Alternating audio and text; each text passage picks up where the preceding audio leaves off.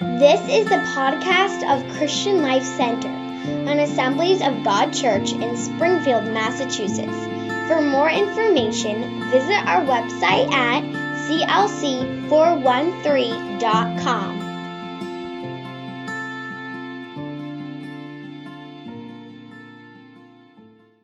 Before we begin digging into the Word this morning, I want to ask the Holy Spirit to give all of us ears to hear and to give me His ability to communicate clearly and with His power this morning. Lord, I ask that you would open all of our ears this morning to hear what you want us to hear. I pray that your Word would come alive, that it would jump off the pages, and that it would become a reality in each one of our lives. Holy Spirit, minister to each heart, each mind. And I pray for clarity in communication. And I pray for your anointing to communicate your word with power. In the name of Jesus. Amen.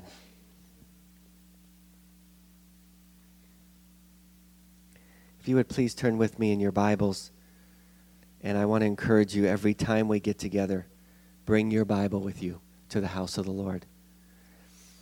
Daniel chapter 3.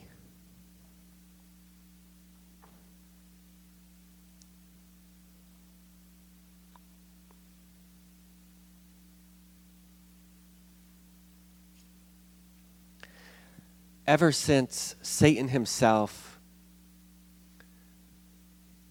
rebelled against his Creator and decided that he wanted worship, there has been an ongoing battle where the enemy desires to receive the worship that God deserves, and God, who rightly deserves all of our worship, says that he will not share his glory with anyone else. In Exodus chapter 20, God clearly communicated with his people that he desired an undivided focus of worship. In chapter 20, verse 4, he says, "You must not make for yourself an idol of any kind or an image of anything in the heavens or on the earth or in the sea. You must not bow down to worship them. For I, the Lord your God, am a jealous God who will not tolerate your affection for any other gods. I lay the sins of the parents upon their children. The entire family is affected, even children in the third and fourth generations of those who reject me. But I lavish unfailing love for 1,000 generations on those who love me and obey my commands." Now, when you and I came to know the love of God and we realized that Jesus gave his life for us, and we made the decision to surrender our hearts to him, there was a transformation that happened that was immediate. And that was what we call positional sanctification. That through the blood of Jesus, our sins have been paid for. And when God the Father looks down upon us, he no longer counts our sins against us. And I'm so grateful for that. For every single one of us who have lied, who have stolen, who have harbored pride in our hearts, all of those things and so many more are completely opposite of the character of our God. And those sins have no place in the presence of a perfect God. You and I, without the intervention of the one who would stand in the gap for us, would have absolutely no way to be able to access the presence of a holy God. We could hope to get to heaven, but the truth is none of us deserve nor qualify to get to heaven. And so as we look at God, we see that he is perfect, and yet we are not. And he stepped out of the realm of heaven in the form of Jesus Christ and became man. When he became man, he put aside the benefits that he had in heaven so that he could relate to us and so that he could pay the price that was necessary for you and I to be able to have access to the presence of the Heavenly Father. In that instant, when we surrendered our life to the Lord, the Bible says that we were transferred from the kingdom of darkness to the kingdom of light. You and I became citizens of heaven. But while there was an instant transformation that occurs in the spirit, because Jesus said that we could not access God's presence unless we were born a second time. Nicodemus needed a little bit of explanation on that, and so Jesus clarified to him it was not being born in the natural a second time, but being born in the supernatural, being born of the Spirit. Being born of the Spirit is what allows us to have access to heaven. But you and I come into the kingdom of God at times with a lot of baggage. Habits that we developed when we were walking in sin that don't go away overnight. I wish they did. Words that we're so used to saying that are ungodly that our mouth has to be trained again to be able to speak words that honor God. Things that our hands used to do that dishonored God, our hands have to be trained again as citizens of the kingdom of God. Every member of our body has to be retrained. And that is the sanctification process that God works out over time in you and in me. We may not understand how that all works out. But I'm so thankful that as we follow God, God doesn't expect us to understand it all. He expects us simply to obey. And the transformation work is not you simply sitting down and calculating how you are going to become more like Jesus and doing it all in your own power and your mental ability. But rather you surrendering yourself to the Holy Spirit's work in you and getting to know God's plan and purpose for your life and surrendering all of you to God, honoring Him for who He is, putting Him in His place, and allowing Him to do the changing work in your life. The transformation that God does in you is so much more than the transformation you try to do for yourself. Some of you can confirm the reality that you can try to set certain goals in your own power and fall very short of accomplishing the things that in your own willpower you set out to do. Because the truth is, you and I are not strong enough. You and I are not smart enough. We fail and we fall short and we don't like to admit it. We like to think that somehow I failed before, I fell short before, but this time I'm going to be superhuman. That sin over there that took me down 20 times, I'm going to defeat it in my own strength this time around. Why? Because my willpower is stronger now than it's ever been. But that won't do any of us any good because we deceive ourselves to think that we are going to be victorious over the enemy by our own strength and our own willpower. And I love chapter 8 of Romans. And I encourage any of you, when you are in the battle between the spirit and the flesh, read Romans chapter 8. Because there we see that there is a battle that is going on inside every single one of us. Not just the unbeliever, but those who are Christ's property. There is a battle that is going on for the transformation of your life. And it all comes down to your surrender to acknowledging who God is in your life. And really the crux of the matter comes back to what happened when the devil rebelled against God. And it was simply this: the devil wanted to receive the worship that God deserved. Satan desired to be exalted above his creator. God said, that's not possible. You didn't create me, I created you. So how is it that you can expect to receive the worship that is only due to me? And God is a jealous God. In the scripture that we just read, it says that I am a jealous God, Exodus 20, verse 5, who will not tolerate your affection for any other gods. So here's where the rubber meets the road. When we desire to live victorious in our Christian walk, we must come before the Lord and properly put him in his place. Because if we don't, then our willpower will always fall short to bring us to our next step in our Christian walk. And we'll find ourselves in a vicious cycle, constantly under sin that we cannot get victory in. I'm so thankful that the Spirit of God is strong enough.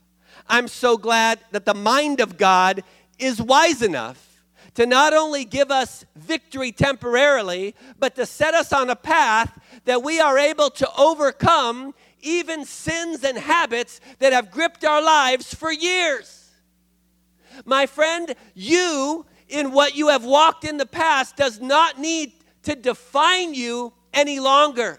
You can live free by the power of the living God. And for you to be able to live free, one of the important steps is for you to put God in his proper place in your life, and that begins with genuine worship of who God is. Worship is acknowledging the worth of the God you serve. It's putting him in his rightful place. It's not giving him something just because he asks for it. He deserves it. For he is God. He is the creator of all things. What happens sometimes in our walk with God is we allow doubt to have a place in our life.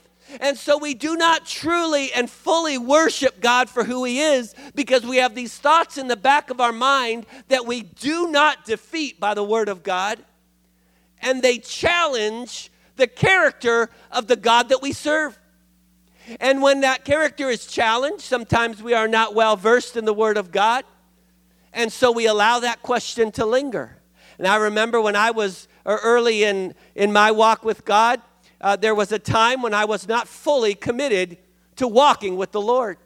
And one of the things that I identified in my life during that time was that I allowed doubts to be able to set up house in my mind. And I did not defeat them by the word of God. So they would just hang out.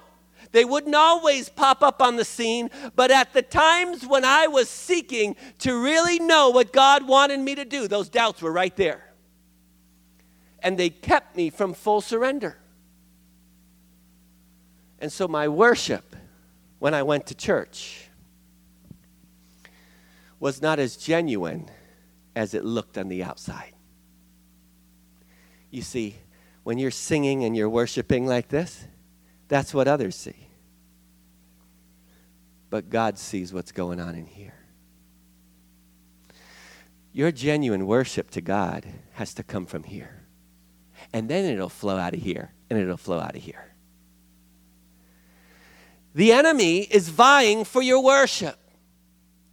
It's why God laid it out in the 10 Commandments. He says, I'm a jealous God, and I will not tolerate what? Your affection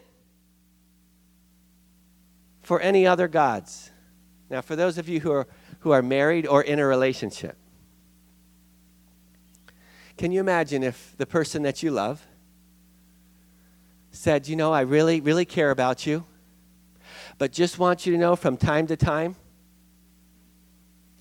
you know, I'm just going to go with this other person and spend some quality time with them. So just want to give you the heads up that, you know, this is going to be an open relationship. I hope you're good with that. Hope you not tolerate that. God doesn't tolerate it either.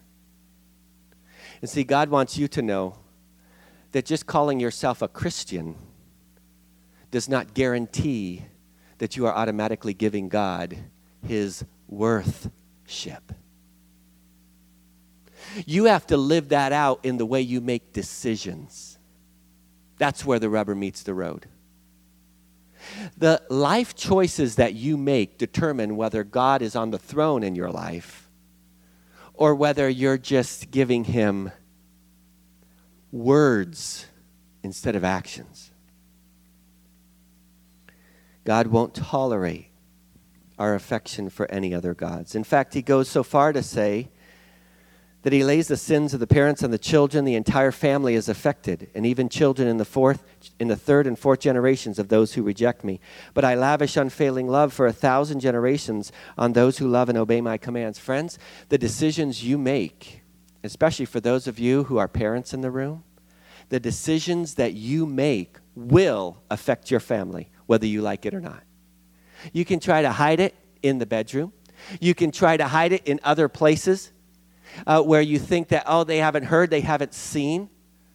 But the reality is it's not just simply whether they've heard or seen, but it is God who says that sin will follow you generation to generation until that chain is broken in the power of Jesus Christ.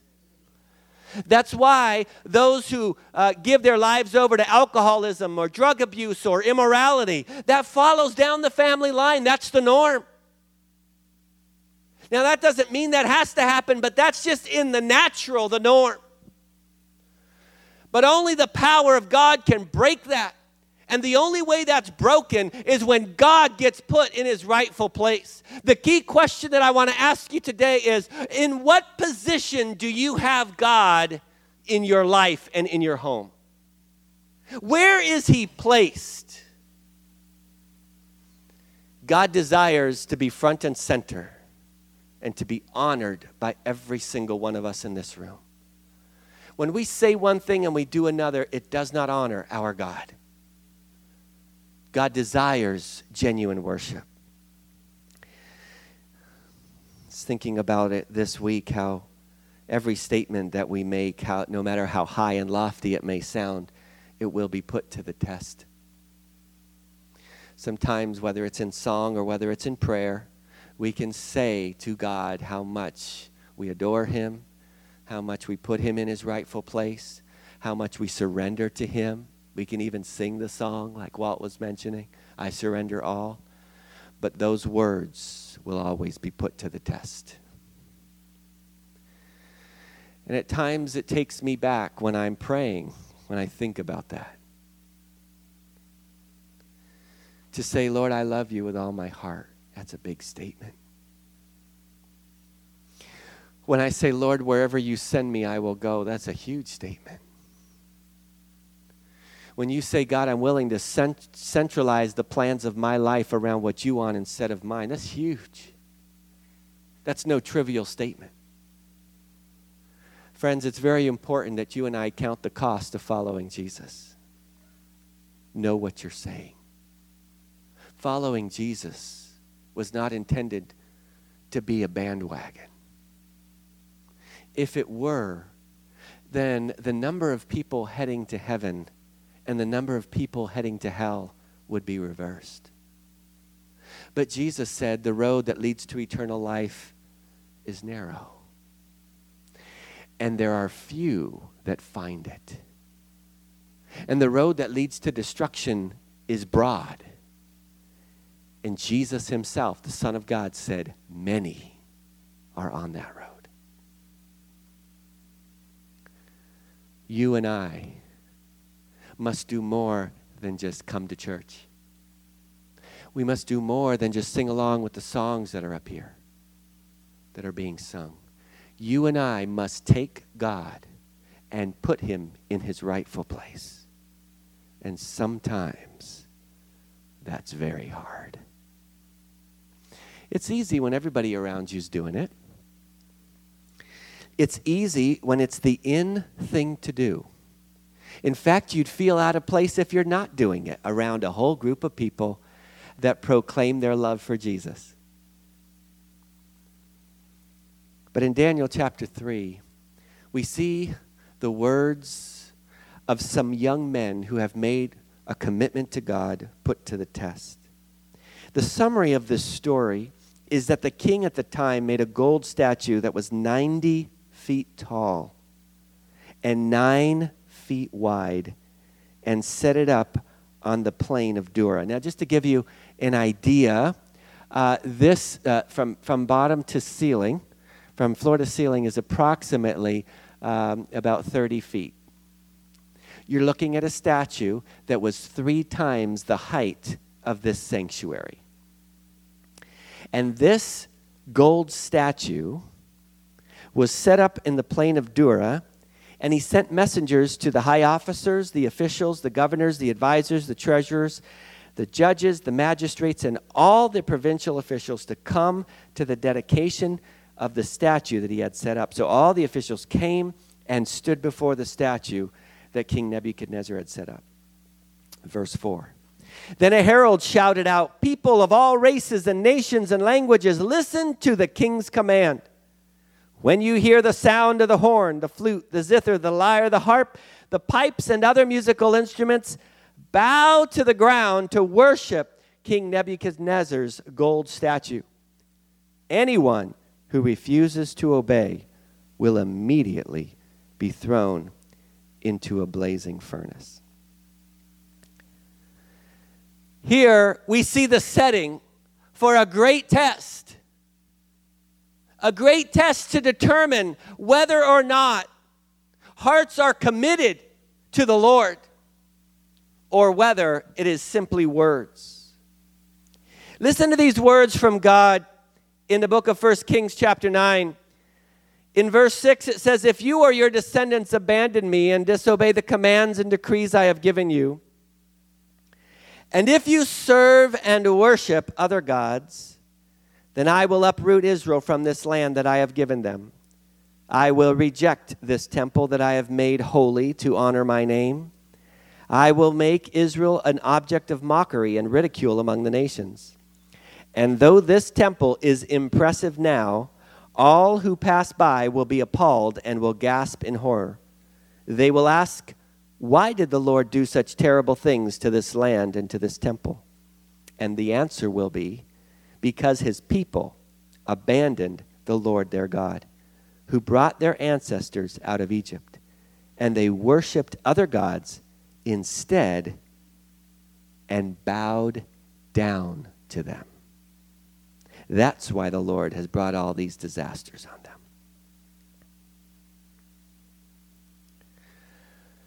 Now, there happened to be 3 young men who had made a commitment that they would worship God by putting him in the right place. And this decree that was issued by the king was made for all the people there that were present. Verse 7 says, whatever their race or nation or language. And it says that all of them bowed to the ground and worshiped the gold statue that King Nebuchadnezzar had set up. What they had done is they had taken this gold statue and said, we will make the gold statue front and center, and we attribute worth to this statue.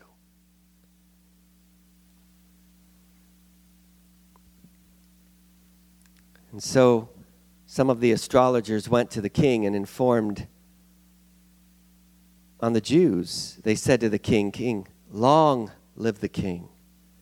You issued a decree requiring all the people to bow down and worship the gold statue when they hear the sound of the horn, the flute, the zither, the lyre, and the rest of the instruments. That decree also states that those who refuse to obey must be thrown into a blazing furnace. But there are some Jews, Shadrach, Meshach, and Abednego, whom you have put in charge of the province of Babylon. They pay no attention to you, your majesty. They refuse to serve your gods, and they do not worship the gold statue that you have set up." Shadrach, Meshach, and Abednego heard the consequences. But they decided that it was not worth worshiping this false god. And so they chose not to bow down. Bowing down is a symbol of our respect, of our honor. Listen to these words from Psalm chapter 22.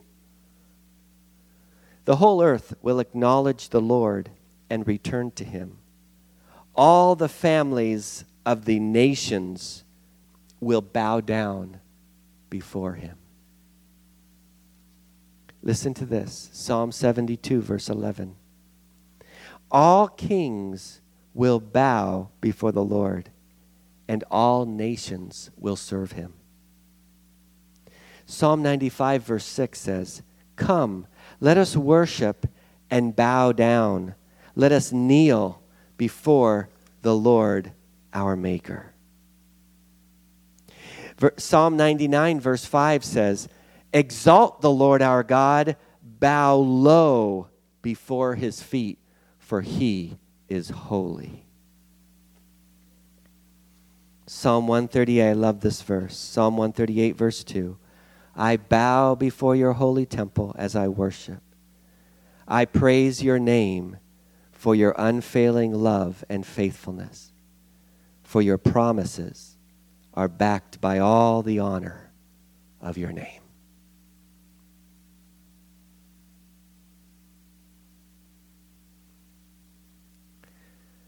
When's the last time that you bowed low before the King of Kings? He deserves all of our honor and all of our respect. And while it is very appropriate for us to boldly approach his throne to find help in time of need, we must never forget that he is high, that he is lifted up, and that he is a holy God. And while it is very appropriate for us to lift our hands and to raise our heads because he is the glory and the lifter of our heads, we don't need to be ashamed. We must also be willing to assume the posture of bowing low with our face to the ground, for our God is holy. When you think of bowing,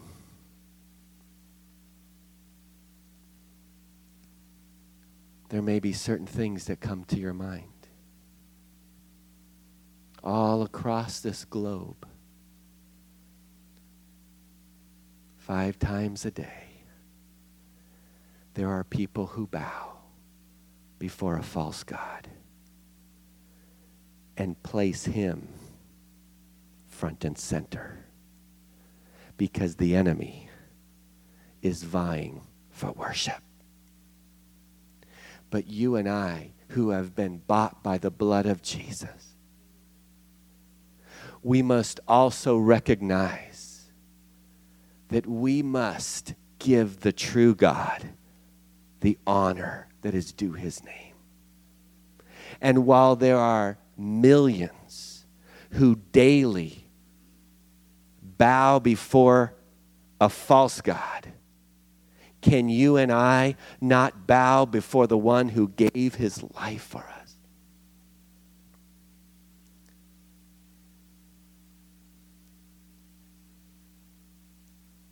We live in many ways in a comfortable society. And at least at this point, for most of us here, we have not had to face the decision that Shadrach, Meshach, and Abednego faced. The fury of the king who would throw them into the fire. The king was, he couldn't believe what he saw. No doubt his fury had always got him what he wanted in the past. And so he calls Shadrach, Meshach, and Abednego in and he says, maybe you misunderstood. I'm going to give you the benefit of the doubt that you didn't hear me correctly. So let's just go over this one more time. Did you happen to miss the part where I said that those who do not bow will be thrown into a fiery furnace. And the 3 Hebrew children said, oh yeah, we heard that part. Believe me, we heard that part. But O king, there's a problem. That statue didn't do anything for us. That statue can't even speak. That statue, it looks imposing. That statue looks great. It looks tall. But our God is greater. And we absolutely cannot bow before a dumb, a deaf, a blind statue. We can't do it. And the king got enraged. He said, oh, so it wasn't that you didn't understand. You did understand. Oh, yes, sir, we did. But we simply cannot bow. For the one we worship is the one and true God. The one true God. King said, all right, well, we're going to have to deal with this because you're going to have to be made an example of. Because you see, if you 3 don't bow, then there may be someone else who kind of catches the courage. We don't want that happening. So we're going to crank up the heat a bit. In fact, go ahead, sirs, and just crank up that heat 7 times more. 7 times, sir, you sure? That's getting a bit dangerous. Yes, 7 times. And the Bible says that the fire was made so hot that when the king's workers just threw them in, they were burned. That's a hot fire. After he threw them in, he had to take a second look.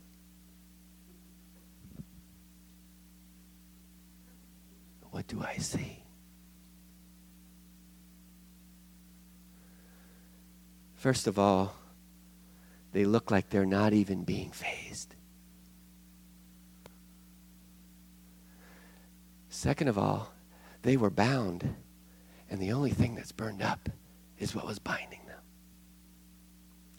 Thirdly, I thought I put 3 in there. But there seems to be a 4th man.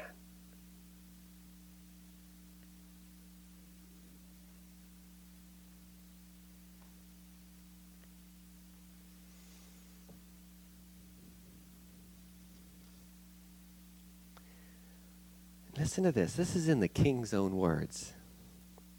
And the 4th one, verse 25, looks like a god. I wonder what triggered that for King Nebuchadnezzar. See, Nebuchadnezzar maybe didn't realize it, but he was an agent at the moment of the enemy. He was facilitating the plan and purpose of Satan. He was trying, through his power and ability, to get everybody's attention on worshiping a false god. Nebuchadnezzar probably didn't calculate it that way, but that's exactly what he was doing. Verse 26 says, Nebuchadnezzar came as close as he could to the door of the flaming furnace. Now, think about this for a moment. Just a little bit before, he was so furious, he had the fire turned up 7 times hotter. He hated the fact that these 3 young men would worship the one true God over the statue he had put so much time and effort into creating. And these are his words. Shadrach, Meshach, and Abednego, servants of the Most High God. Wow. What a turnaround.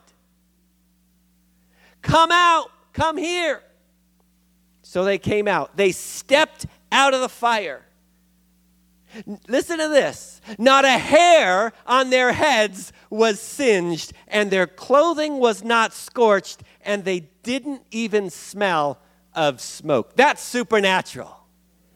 That's supernatural. Okay, now it gets better. You know what this king was like? These are his words. Praise to the God of Shadrach, Meshach, and Abednego. He sent an angel to rescue his servants who trusted in him. They defied the king's command. That was him.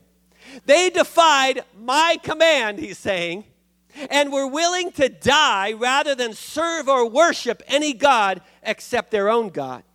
Therefore I, Nebuchadnezzar, make this decree. If any people, whatever their race or nation or language, speak a word against the God of Shadrach, Meshach, and Abednego, they will be torn limb from limb, and their houses will be turned into heaps of rubble. There is no other God who can rescue like this. Then the king promoted these three men to even higher positions in the province of Babylon. Your faith will be tested. Are you ready? You see, during the whole time when there is no big statue that's going to compete with your God, life can go on as normal. I worship my God. You worship your God. And we just all get along worshiping the gods we want to worship. But see, the world has this perspective that it really doesn't matter which God you worship. You just choose one. As long as it gets you where you want to go, everything will be fine, and let's just all get along. But what they don't realize is there is a battle for worship. And it is the one true God versus many false gods who are not gods at all. But the enemy shows up in all kinds of shapes and sizes. But his main goal is to take the focus off of the one who actually created him in the first place. Because the angels were created by God. And then he rebelled. Satan had no business putting himself in the position he put himself in. And that's why he was cast out of heaven, and 1/3 of the angels followed. So friends, this is where the rubber meets the road. Your worship of God really comes down to how are you going to live your life as it relates to God's expectations of you on a daily basis. When at your job you're put in a situation where it's God or a false god, let's just say your job was on the line. Maybe. For the sake of the income for your family, would it be fine just to bow down a little bit? You have to make that call. And you have to be willing to take a stand. You see, the Bible tells us that things are going to get more intense. As your pastor, I want you to be ready. God forbid that we have a situation where because we have become too comfortable in not being challenged in our faith, that we give in when the pressure's on. So as with anything, whether it's a sport or a job, you need to be prepared and you need to practice. I just want to encourage each one of you to know this. Shadrach, Meshach, and Abednego, their deep relationship with God did not simply start when the music started sounding and there was this call to worship the idol. It started long before then. They had already established the habit, not just positionally, although the position of your body can reflect the attitude of your heart. That's why the scripture says every knee will bow and every tongue will confess. Willingly or unwillingly, in the end, that's what's going to happen. But for some, it may feel uncomfortable. You need to feel very comfortable in a position of bowing before your God, because he deserves it. And it's for him. And I just want to challenge all of us. We can get so comfortable in our upright position that we feel a little uneasy going low for our God.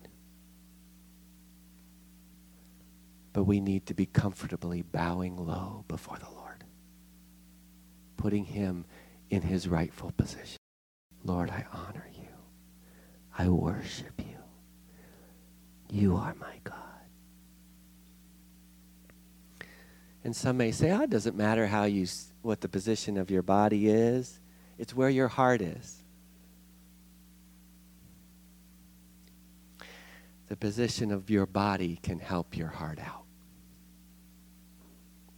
That's why there are chains that can be broken when you obediently even lift up your hands.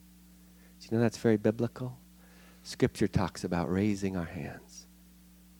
Moses, he raised his hands. And as he raised his hands, his team was winning. The Apostle Paul said, I would that men everywhere would pray with raised hands, without wrath or doubting. There's something that happens when you walk in obedience. You may say, well, what's really happening? I just got my hand raised. It's obedience. It's worship. You do what God asks you to do, whether you feel like it or not. And you allow God to do things that are so supernatural.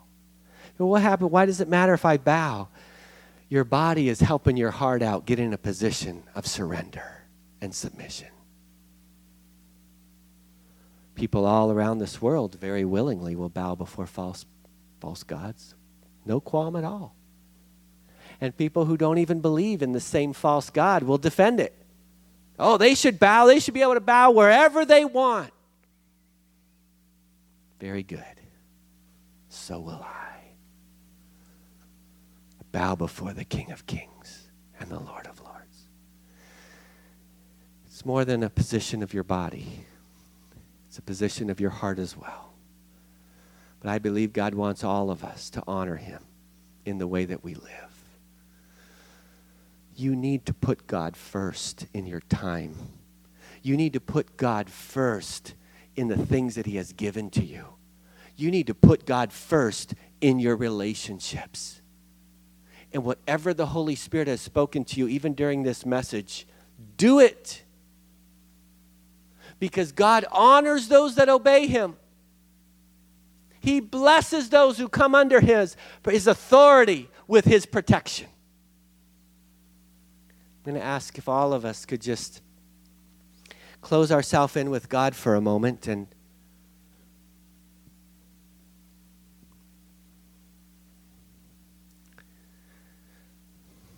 I want you to think of where God is in the position that you have placed him in your life. I mean, he's already God, but because you have a free will, you have a choice. You could kind of push him aside, and he won't force himself to be on the throne of your heart if you don't want him there. But if you're willing and you invite him, he said, I stand at the door and I knock, and if anybody opens, I will come in and I will share a meal, fellowship together. And I will live inside of you.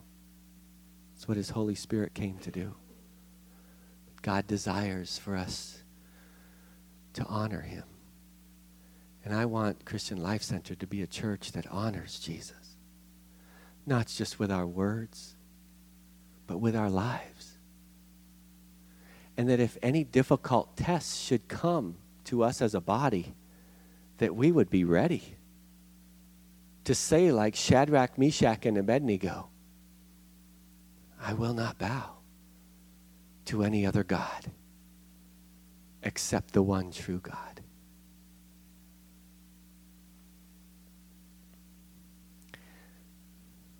I believe that the Lord desires for us to come contrite before him.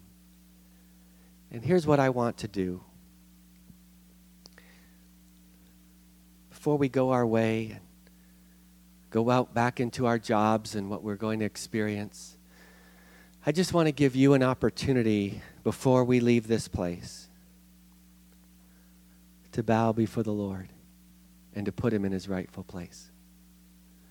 And yes, I want to ask you if you would be willing to bend your knee and bow your head low. And so for the next few minutes, I want to invite you that this entire place, as Jesus said, my house, my Father's house, will be a house of prayer for all nations. I'm so glad for all the nations that are represented in this room today.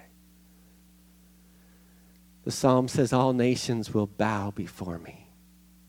This is totally voluntary, so this is totally up to you, but for the next few minutes, I want to invite you to either turn around in your chair and bend your knee and somehow bow low with your head and your heart.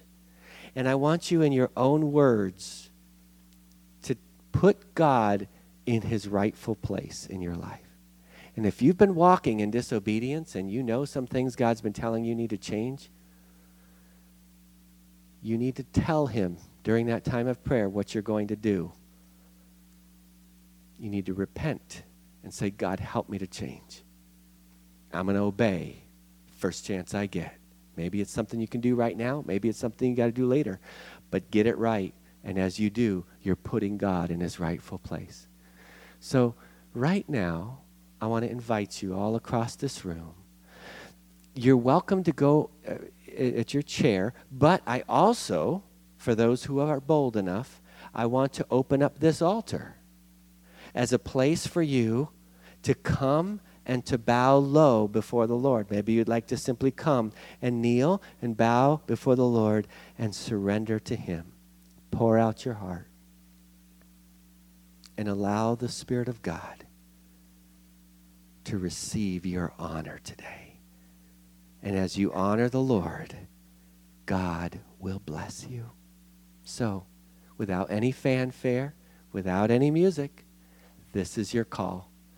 This entire place, whether the altar or at your chair, is an open opportunity for you to bow before the Lord and put him in his rightful place.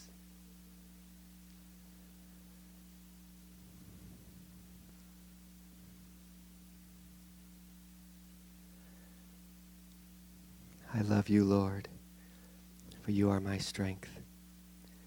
You are my rock, my fortress, my Savior. In you I find protection. You are my shield, the power that saves me, and my place of safety. I called on you, for you are worthy of praise, and you saved me from my enemies. You reached down from heaven and rescued me. You drew me out of deep waters. You rescued me from my powerful enemies. You are a lamp for me. God, you light up my darkness. Your way is perfect, and all your promises prove true. You are a shield for all who look to you for protection. For who is God except the Lord? Who but our God is a solid rock? God arms me with strength, and he makes my way perfect. You hold me safe beyond the reach of my enemies. For this, O Lord, I will praise you among the nations. I will sing praises to your name. You give great victories and show unfailing love to your anointed. Lord, we honor you today. We bow low, we bend our knee, and we confess that there is no God but you. Thank you that we can find refuge in you. You said that all who seek you will find you when they search for you with all their heart. If there's anyone here today that is seeking for a word that is in season for their life, maybe some changes that are coming up, maybe in their family, maybe on their job, Lord, whatever it may be, I pray that even now, Holy Spirit, would you speak a word that is precise and a word that will guide them in the way that they should go. Answer their prayers, oh God, and may it be confirmed so clearly.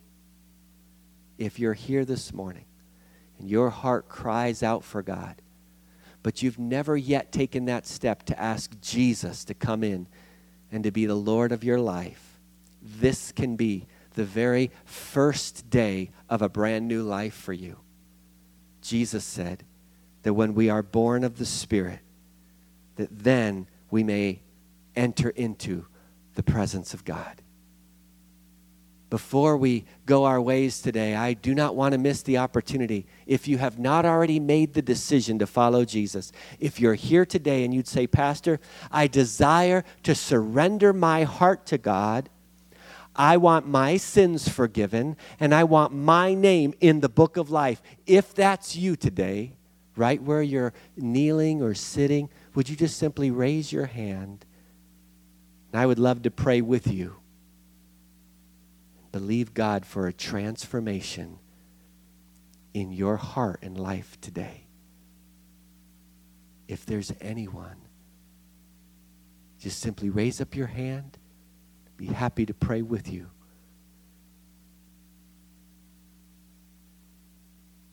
The Holy Spirit wants you to know that today is the day of salvation. You're not guaranteed tomorrow. So if you're not ready, be sure that you get ready to meet God. One last call. Is there anyone who needs to make that decision? I never rush past this part because it's why Jesus came.